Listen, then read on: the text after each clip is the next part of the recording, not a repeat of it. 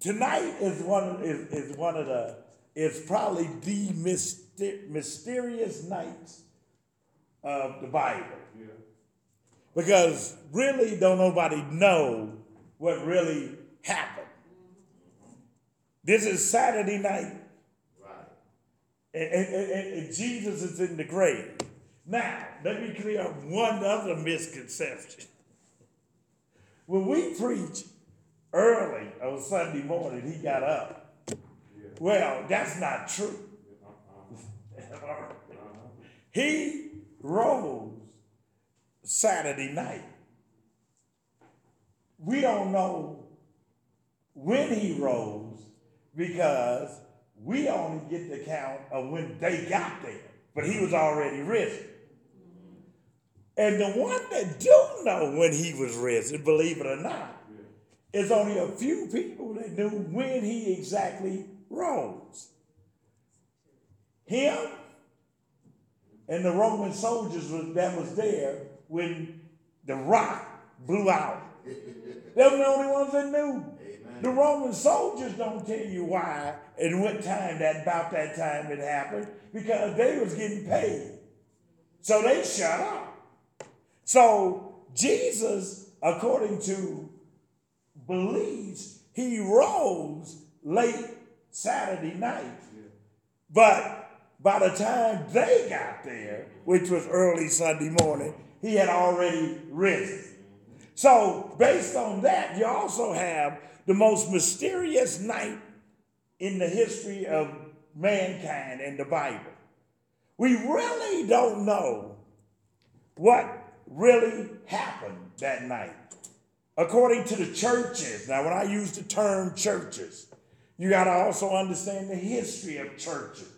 And that's one of the other misconceptions that we don't have. You got to remember that the church, when it got started, does have a track record of itself. And the church of Antioch is like the father church of the church.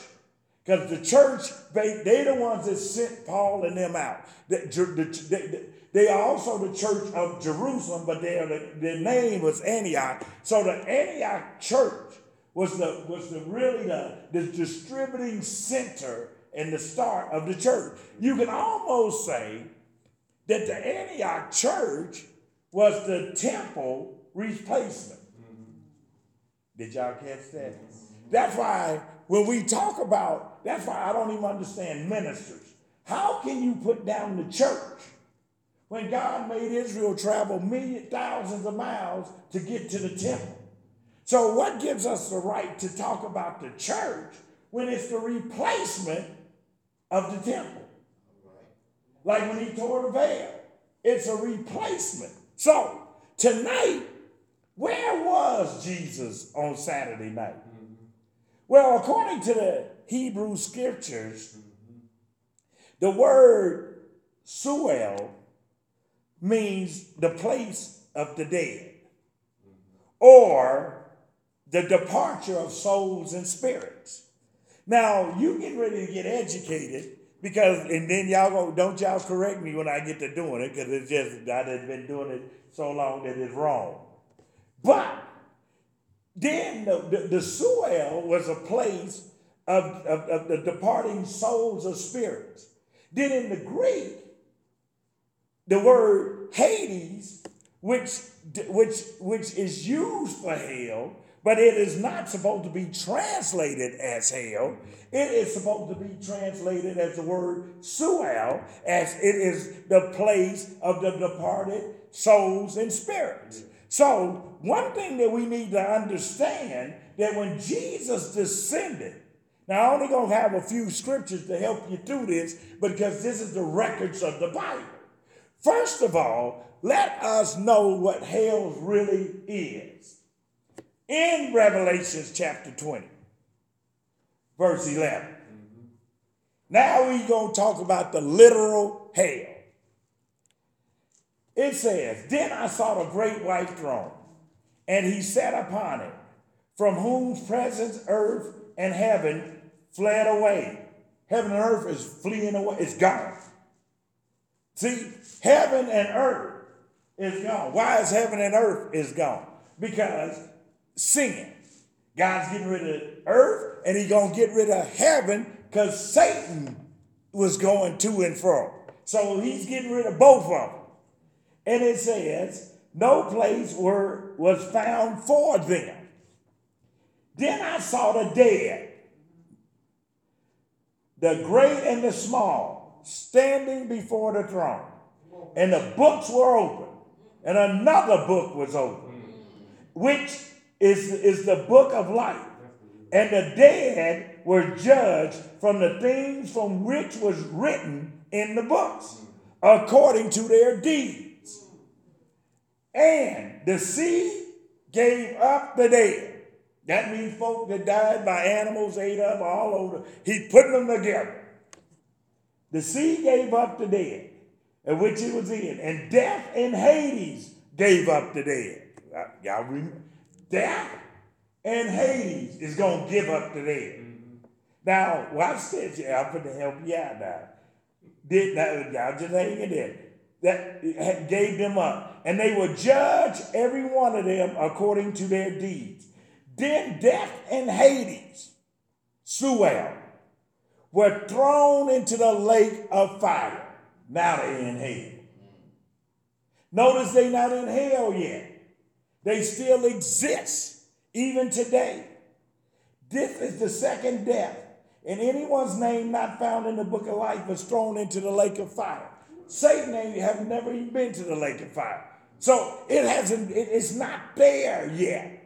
It's there in the spirit, but it's not there where God has placed people in hell. So Sheol and Hades has a very important part of what's going on today. And notice that they are the place where the dead rest. Now, when I get through with this, you're going to see something. Notice that when Jesus in Matthew and Luke and Acts, and when Jesus said to the thief, today you will be with me in paradise. Now, for the believer is absent from the body and present with the Lord. But the believer is not in Sheol or Hades. The believer is in the presence of God, waiting on the first judgment. Because he's going to judge the church first. And the church, once it is judged, when he comes back to judge the world and in heaven, the church comes back with him, us, and judge. So when Jesus said that the mystery is, and the church has this great debate, but the church has landed sort of somewhere, that we believe that Jesus didn't go to hell. His hell was at the cross when he was separated from the Father. So God didn't send him back to hell when he said, Father, in thy hands I'm going to commend my spirit. So what did Jesus really do? Jesus had to deal with Sheol and Hades. Now turn with me real quick to Ephesians 4:8. Chapter 4, verse 8. Y'all getting Bible study tonight. I don't even have to preach. The Bible gonna preach itself. It tells us in Ephesians 4:8. Now watch what it says. It says, I gotta get to this new Bible, I gotta get it broke in. It says, therefore it says, when he ascended on high, he led the captives of the host of the captives, and he gave gifts to men. Now notice, it's already declared when he ascended in Acts, when he ascended at the resurrection, he was the firstborn. Now, all of those that were going ascended with him. See, they ain't in Hades or Sheol. They are ascended when he ascended. And it says, now this expression, he ascended, what does this mean except that he also had descended? So that tells us he had to go down and get them. And he descended into the lower parts of the earth, which is Hades or Sheol, where all the souls were before he ascended. Then he goes on and said, he who descends is himself, who also ascended far above all the heaven, so that he may fulfill all things. So Ephesians tells us that he had to go down to get them, to set them free, and took them with him. Now go to 1 Peter 3 and 18.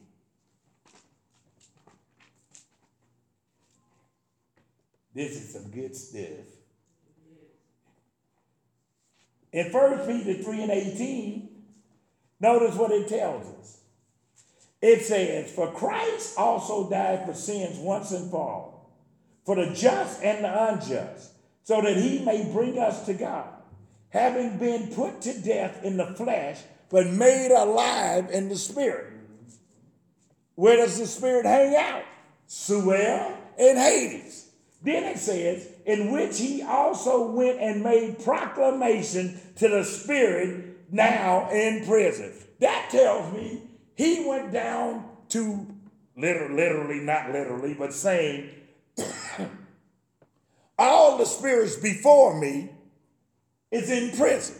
They're in this place where the Catholics say purgatory and the Jews say Hades and the Hebrews say it's Sheol. There was this holding place for the soul. They couldn't go, not even Adam, because Jesus hadn't went. So they had to be somewhere. So the Bible tells us that he had to go preach to them. Yes. Now, Augustine, the great Augustine, had a problem with this.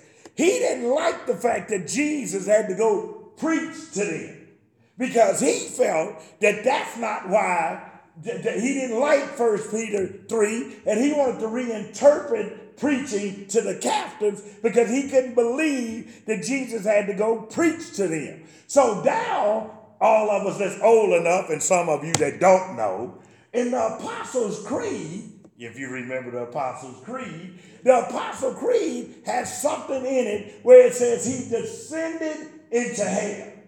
Now, most theologians would not recite that, especially if they were Protestant, because they say he couldn't have went to hell.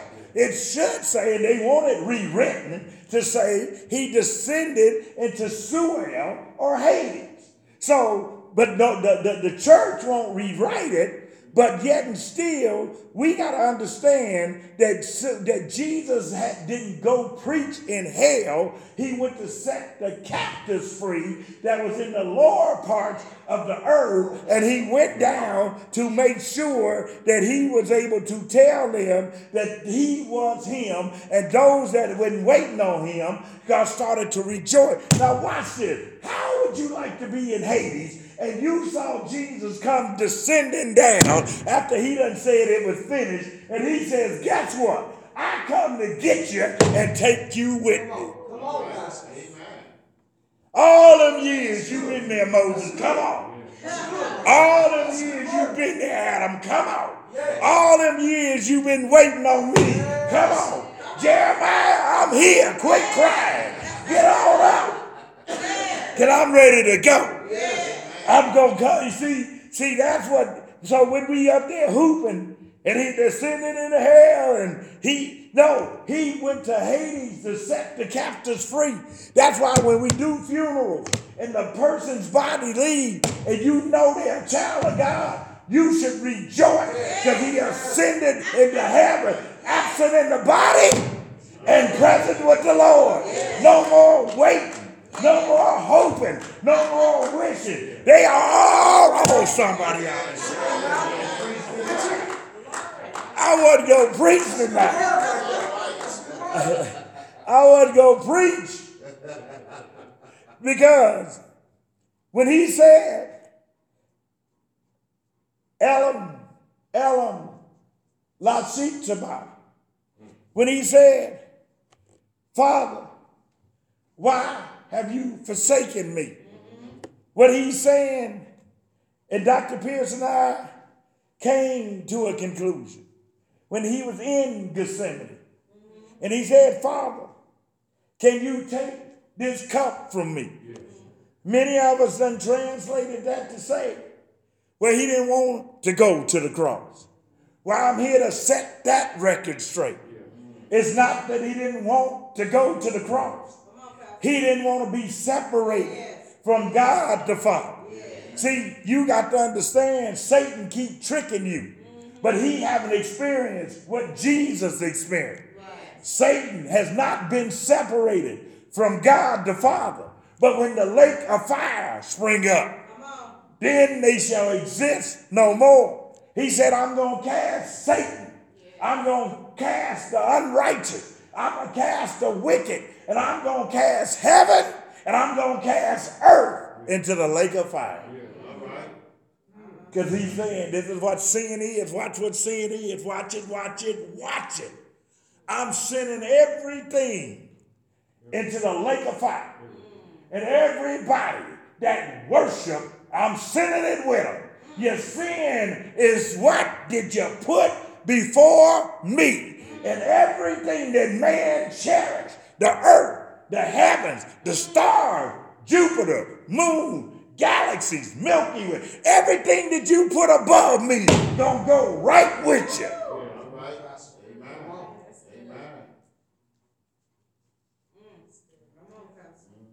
And I'm gonna build a new heaven and a new earth. And it's going to be holy. And I'm taking the holy folk for the new heaven and the new earth. And watch this.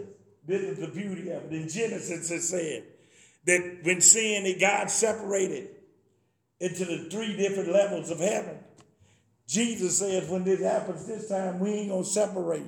You just going to go to and fro. You just going to be going, it ain't going to be no separation. And so we got to understand that, did Jesus go to hell? The answer is no. Not then, not on Saturday night.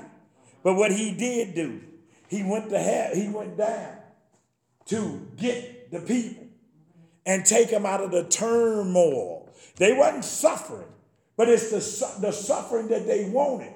It was time. They was waiting on the Messiah for the firstborn to come and redeem them. Moses was waiting on it. All of the saints was waiting on it. The folk that died the day before, see, they blessed. The folk that died that day before he died didn't have to wait long. You know, folk was dying before the thief on the cross died. See, folk was dying somewhere in the world. And see, that's why when he told the thief, today, you ain't even going to be there long. Matter of fact, watch this. Not with me. He told the thief, today you're going to be with me in paradise. Watch this. When Jesus died before the thief, he never experienced. He said, wait, you ain't even going to see it. Because by the time you get there, it's going to be time to go. Because you ain't even going to be there long. Don't you worry. You're going to be with me in paradise. Because I beat you there. And see, watch this. What kind of, you talk about giving testimony? I can see it. Wake up your sanctified mind. Somebody get holy and walk with me. Jesus, watch this. Jesus is dead in the tomb, that went and that descended. The thief on the cross, he died hours later. Watch this. By the time he left, Jesus was already down there. Watch this testimony. Folks sitting there saying, is he for real? And the thief come down and say, oh, that's the truth. Amen. Amen. He would say, hey, I'm the witness that he the truth. And so God is saying to us that we got to understand that this was the great night of silence, because everything happened below the earth, below the ground, because Jesus went in search for all of the lost sheep, because he was the great shepherd. And he was telling them, now is time. The Catholics call it the hallowing of hell. That means that Jesus done kicked down the doors of Hades, and he done proved that he is the one. The Orthodox Church, watch this, y'all celebrating Lent. The Orthodox Church up there on 13th, That's their temple, 13th and Woodline Rock. The Orthodox Church, during their Lent season, when you walk in the door, you kiss a picture of Jesus kicking in the doors of hell.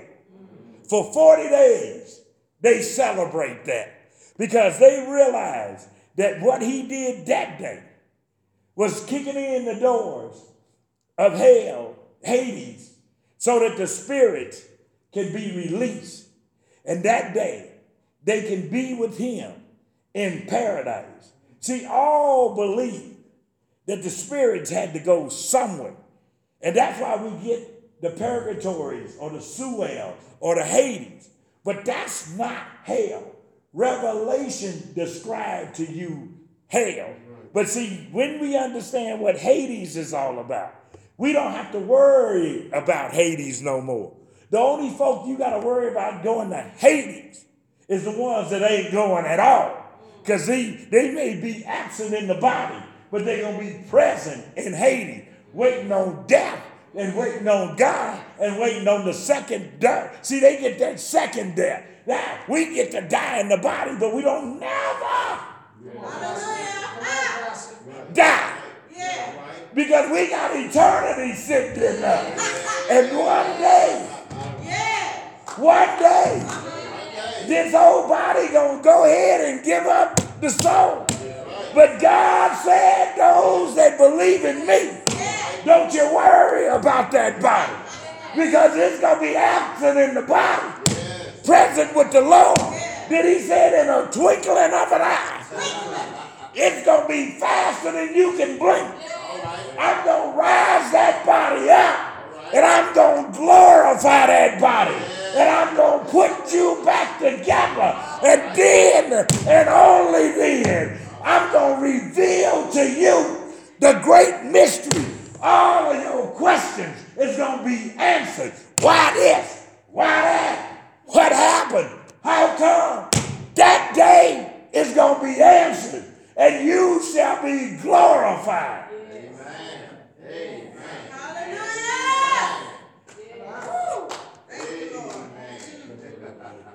And I'm going to set you. Watch this. I'm going to go home. This is why it's so good. I'm going to set you. Remember what I said? Everything that they worship, everything that they put above God, he threw it in the lake of fire with them. He said, I'm going to set you because of what you've been through and what you done believe. I'm going to set you above everything but me. All right.